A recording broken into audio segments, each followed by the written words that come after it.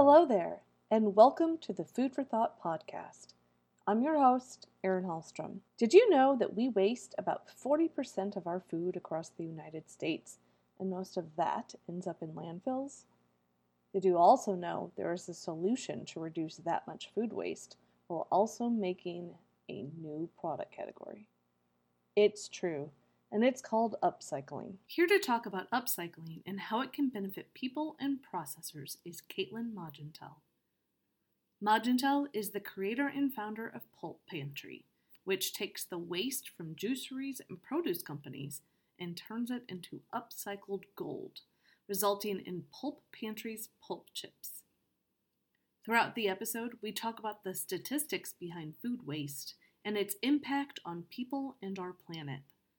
We discuss upcycling and how companies and consumers are responding to it, while ending the episode talking about the potential for this newer product category. Enjoy the episode.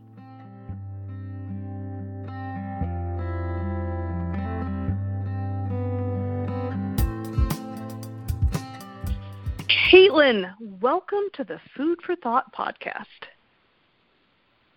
Thank you so much for having me, Erin. It's great to have you on. I just want to dive right in with some questions. So for the podcast listeners who may not be familiar with Pulp Pantry, let's start off by talking about what your company manufactures. Yes, so at Pulp Pantry, we are an upcycled food brand taking what would otherwise be, ingredients, super nutritious ingredients that would go to waste, such as the fiber or leftover pulp from cold-pressed juice, and we turn that into a line of delicious veggie chips that are made with the fresh veggies as the first ingredient. So for people who aren't familiar with what the upcycled food niche is, can you explain that a little further, what that is or what it entails? So upcycled food essentially means that, you're looking at the under-leveraged byproducts or surplus or rejected produce that comes out of our food manufacturing processes. Or I'll give you a few examples. Let's say, cold-pressed juice. Obviously, that's how we got our start, was looking at the fiber left over from the juicing process and finding that usually went to waste. And, of course, the value in that byproduct is that it contains all the fiber of fresh fruits and vegetables, and it still contains nutrition.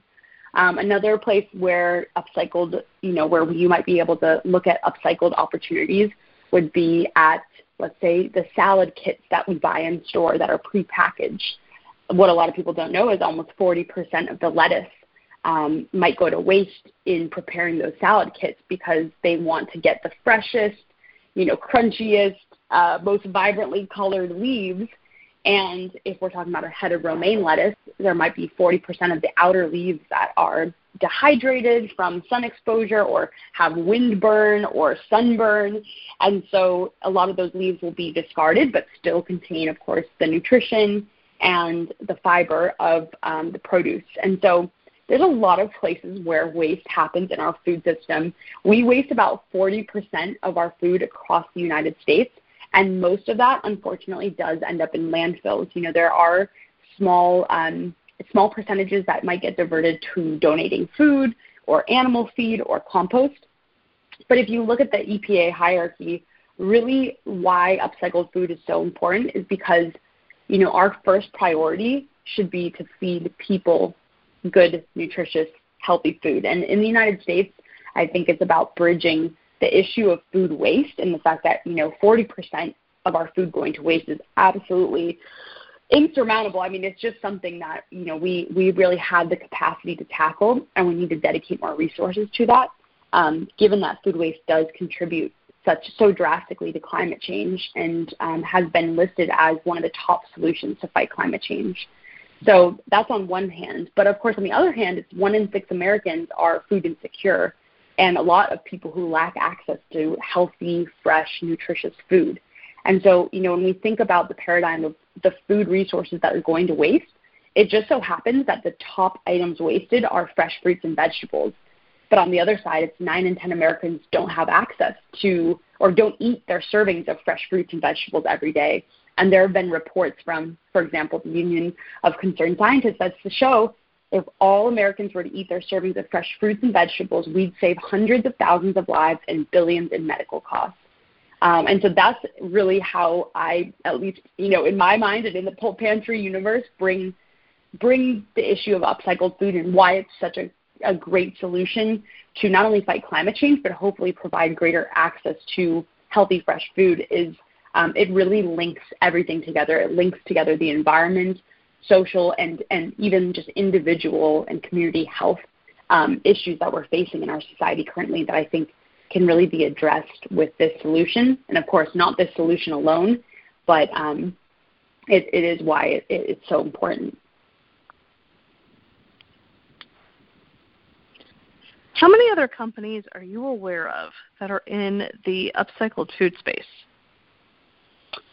So the companies that, in the upcycled food space, there are definitely over 100 members of the Upcycled Food Association, which was created just last year. And so, the Upcycled Food Association is really bringing together entrepreneurs in this space. And it does feel that the upcycled food, the kind of, the companies that are coming out with upcycled food as their kind of key brand promise, I mean, it's pretty few and far between. However, this year we've seen so many new product launches related to upcycled food. And I think the main realization for a lot of new brands coming into the space has been, consumers in general care so much about having the product that they buy oriented towards their values. And because climate change and climate anxiety is such a growing thing that we are all experiencing as consumers, and as we learn about issues like plastic waste or food waste, I think more and more companies that are coming into onto the market are actually looking at how can we address some of these issues and obviously, build purpose into our brand. And so I'm excited because although the upcycled food space is pretty small, and like we talked about a little bit earlier before jumping on the podcast, only 6% of American consumers know what upcycling is, and that was an estimate done by the Upcycled Food Association. And yet when people find out about upcycling, more than 60% of people who've been educated on it are specifically seeking out upcycled foods. So I think there's just a lot of opportunity in this space, and I'm definitely excited to see more companies coming into play. But I would say, it's still maybe a couple hundred companies in the United States that are actually specifically tackling food waste through an upcycled food solution. So tell me more about why tackling food waste is a big deal to you.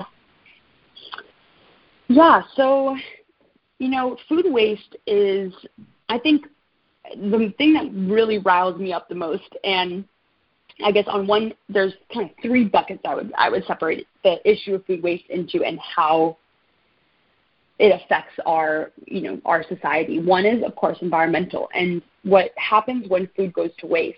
We talked about how most of our food waste actually goes to landfills, and it's not necessarily redistributed into donations or animal feed or compost.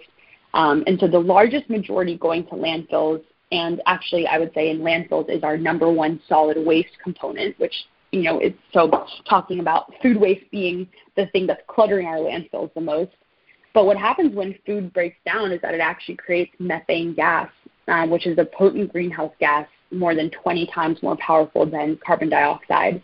And scientists say that food waste actually contributes to about 8% of our global greenhouse gas emissions, and it's the third largest greenhouse gas emitter behind the United States and China.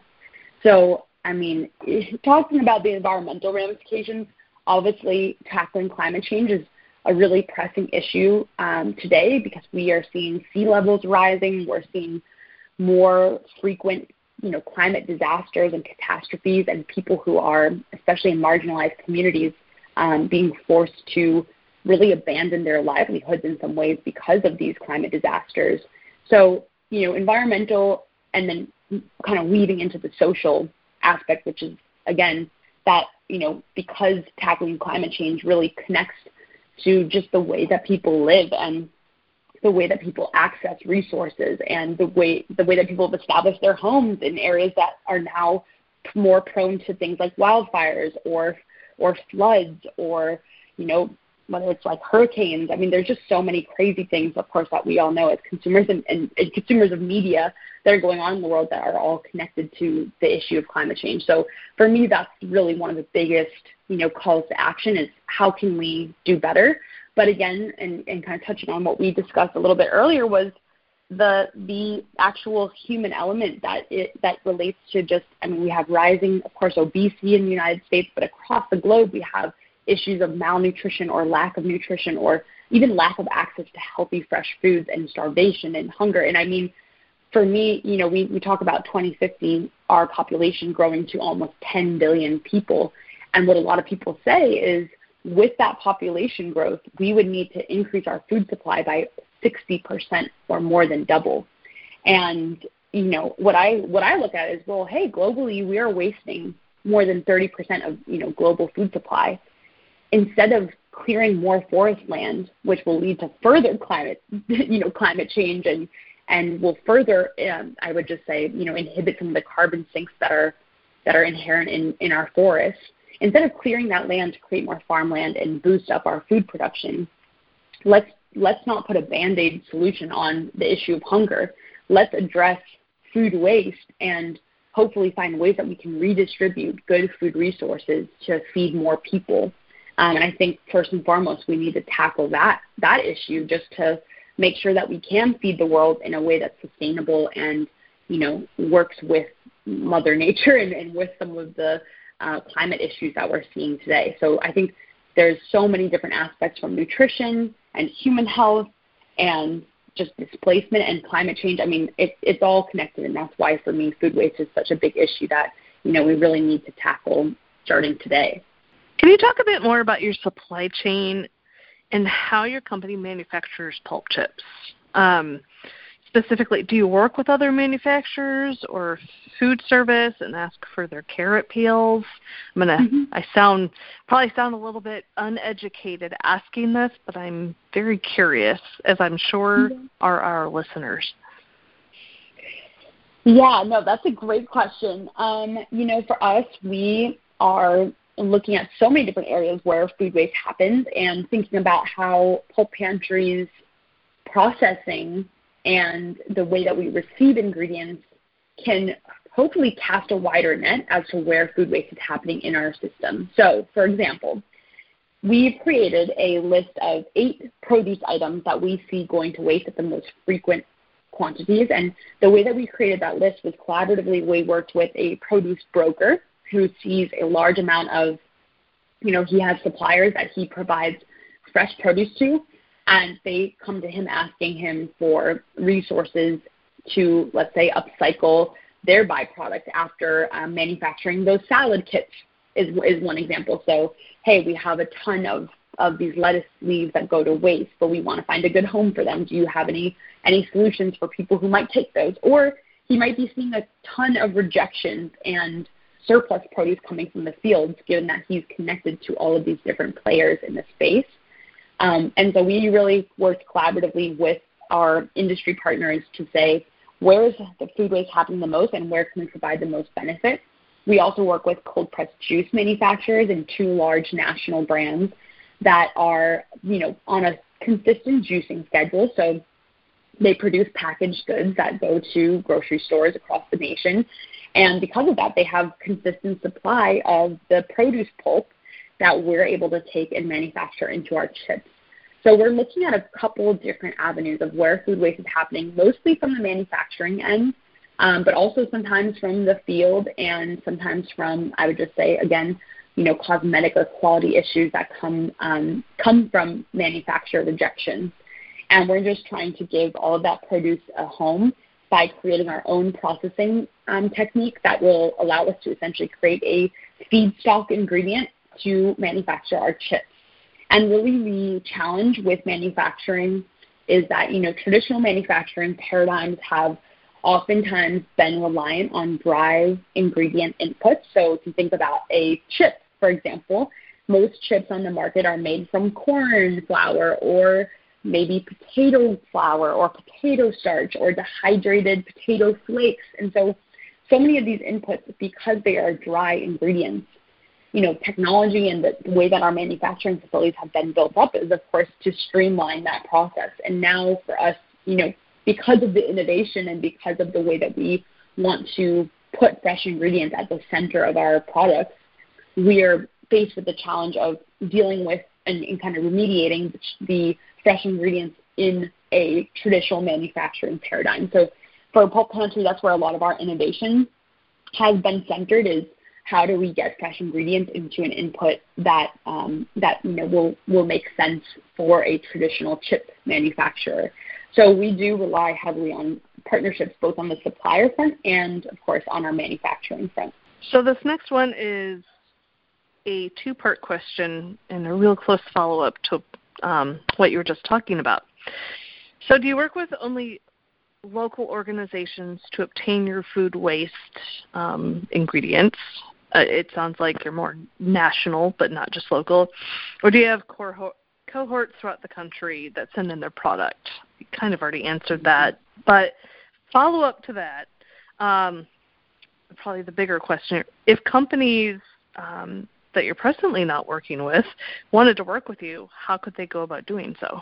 Yeah, great question. So, we have been working with California-based companies. However, their sourcing is not necessarily limited locally. The reason why we focus on California is definitely due to just the freight costs. And because of our fresh ingredient focus, we do have a cold chain transportation for all of our ingredients coming in. And, a lot of those ingredients need to be processed relatively quickly to stay within kind of our quality standards. So, yeah, we have been kind of focused on the West Coast for our sourcing to date and focused on organic produce as well, which has been something, very important to our consumers. So I would say, for anyone who's looking to work with us, we are always so excited to explore potential sourcing partnerships, especially as we grow and, want to build out that partnership, that list of partners that we can call on to source byproducts or rejections or surplus.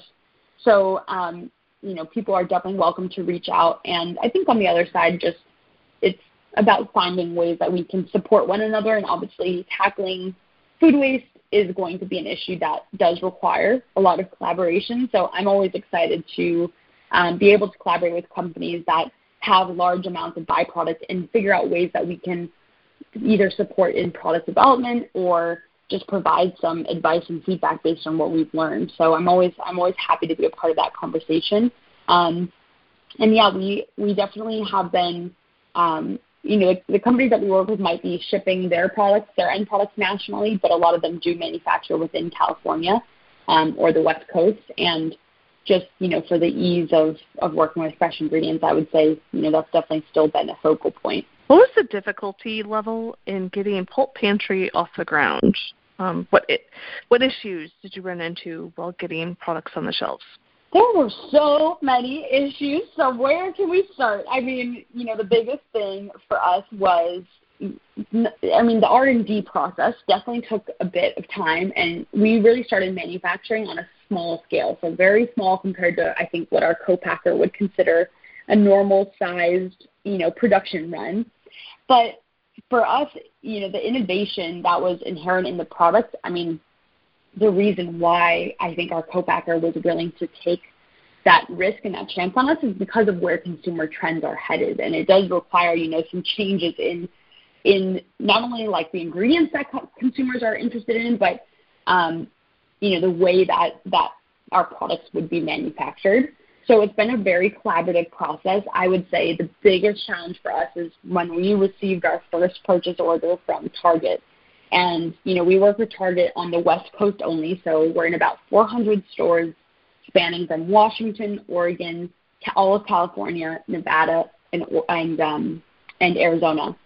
And we got our purchase order, and it happened to be probably 3 times the quantity of product that we would manufacture in a traditional, production run. And due to the lead times on some of our ingredients, we wouldn't have been able to fill that full purchase order. And so for us, really throttling our growth and our production capabilities and advancing in our R&D and our processing capabilities to meet demand and meet, our retailer partners, that has been a big challenge for us, and in making sure that, we can support onboarding new customers. We're also, we just launched in Whole Foods in the Southern Pacific region, and we're launching in a big national food distributor, specifically though focused on the West Coast. So for us, it's really been about throttling our growth. I think what is inherent in the innovation and the way that we're doing things differently also means that, a quick national turn-on strategy wouldn't necessarily work for us.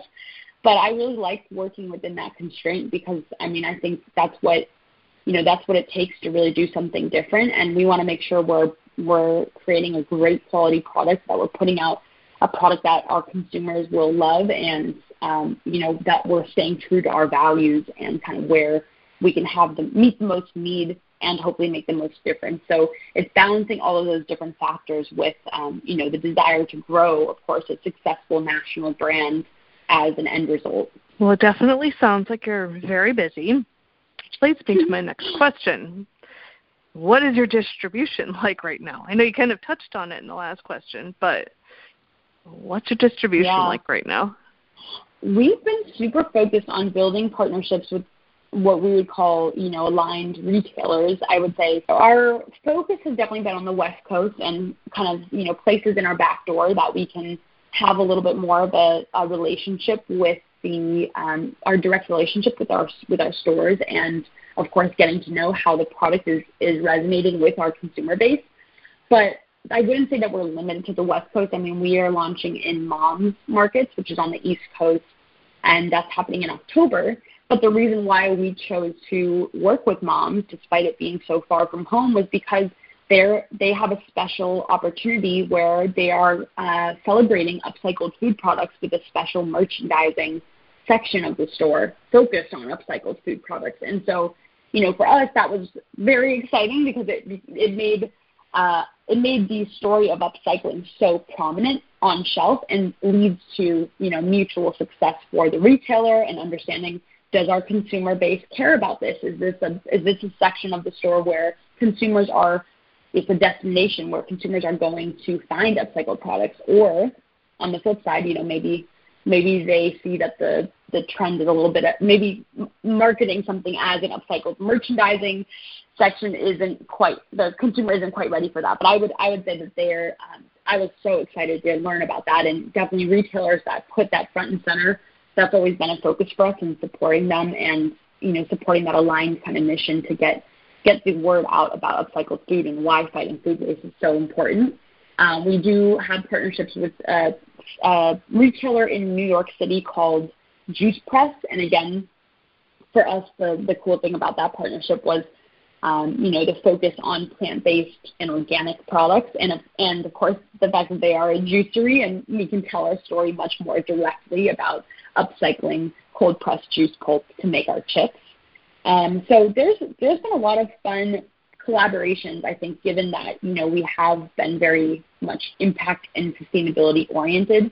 We also work with Thrive Market, we work with Imperfect Produce, and of course Whole Foods and Target on the West Coast. So our distribution is it's very interesting. And I guess the last note I would say about that is, although we're focused on the specialty and natural channels and, really these aligned retailers that have stated sustainability values, the reason why we were so excited to work with Target is because not only are they placing greater emphasis on emerging brands and on sustainability, but we are actually merchandised in the produce aisles at Target, which for me was super exciting because it means that we're not competing with Frito-Lay and some of these, big multinational tortilla chip or traditional chip manufacturers, but we're actually able to differentiate and tell our produce-centric story within the produce department of Target. So we're merchandised near plant-based dips. We're merchandised near, the fruits and vegetables. And it gives us, again, a greater reach to that consumer base that we're targeting, which is really the lifestyle of health and sustainability consumer who puts health and sustainability at the front of their values. So that's been a very exciting partnership for us as well. What's next on the horizon for Pulp Pantry? Are you branching out to other food products or just honing in on where you're at right now?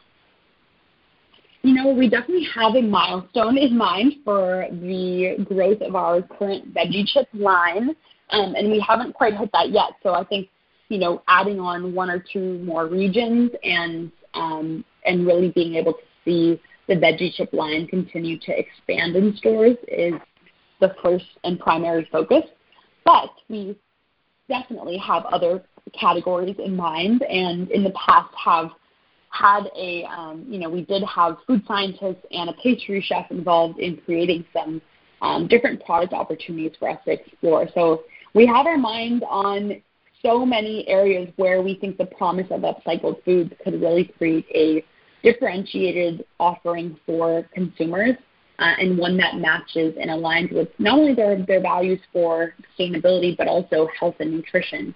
And I think there's just so much opportunity out there for where upcycled foods can make a difference and create a really unique stance in a product category that currently might be lacking innovation. So I will be very excited when we get to have a future conversation about some of those, new product launches and, how we approach manufacturing really from the bottom up. I think, or maybe I guess that's technically the top down, but either way, that's going to be a very fun adventure to build the Pulp Pantry brand and continue building upon the innovative offerings that, we're excited about. So last question. You were featured as one of food processing's entrepreneurs to watch this year. So I want to know, if you could give one piece of advice to fellow food entrepreneurs, what would it be? Well, I am just going to, kind of reiterate what I feel like is important to consumers in the marketplace today, which is, leading your brand with values that will essentially resonate with the issues that consumers care about today, whether it be creating something that's truly differentiated from a nutrition standpoint and that truly provides, benefits to consumer health, or combining that with the sustainability offering and the fact that so many consumers today do have climate anxiety and are overwhelmed by feeling like, what can I do as one person to impact issues as big as climate change and big and hairy as climate change. And so I think for fellow entrepreneurs looking to jump into the food and beverage world, it's so essential to root brand building in one of those values. And I guess my last comment on that would be, there's a huge issue right now with plastics pollution. And I think finding ways that we as brand builders can continue to take responsibility for, the kind of dark side of our industry, which I would say is packaging. There's tons of innovation coming out into the space, and I think we as entrepreneurs and, early brand builders, we have a lot of potential to become early adopters of packaging solutions that can also have a huge impact. So for me, my best advice would really be, follow your heart, honestly, and follow, your personal values. Don't take no for an answer. Don't try not to. There's so much compromise that happens in the industry, but we've all got to find innovative solutions. And I think consumers and press and, the people who are really going to buy into your brand will fully celebrate that. And I think it's just the best way to build a competitive edge, but one that's rooted in, authenticity to fight some of the biggest challenges and issues that we face as a society. So I hope that resonates with people, and that, future brand builders really implement some of those considerations into building new brands. Well, Caitlin, thank you so much for being on the Food for Thought podcast with me today. It was really great talking to you, and I enjoyed it so much.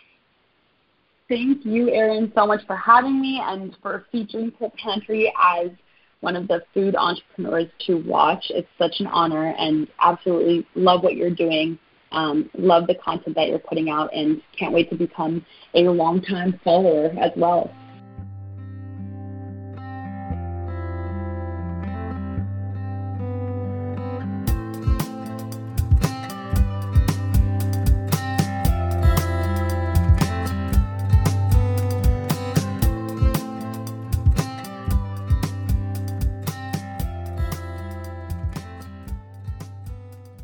For everyone listening to the Food for Thought podcast today, thank you for tuning in.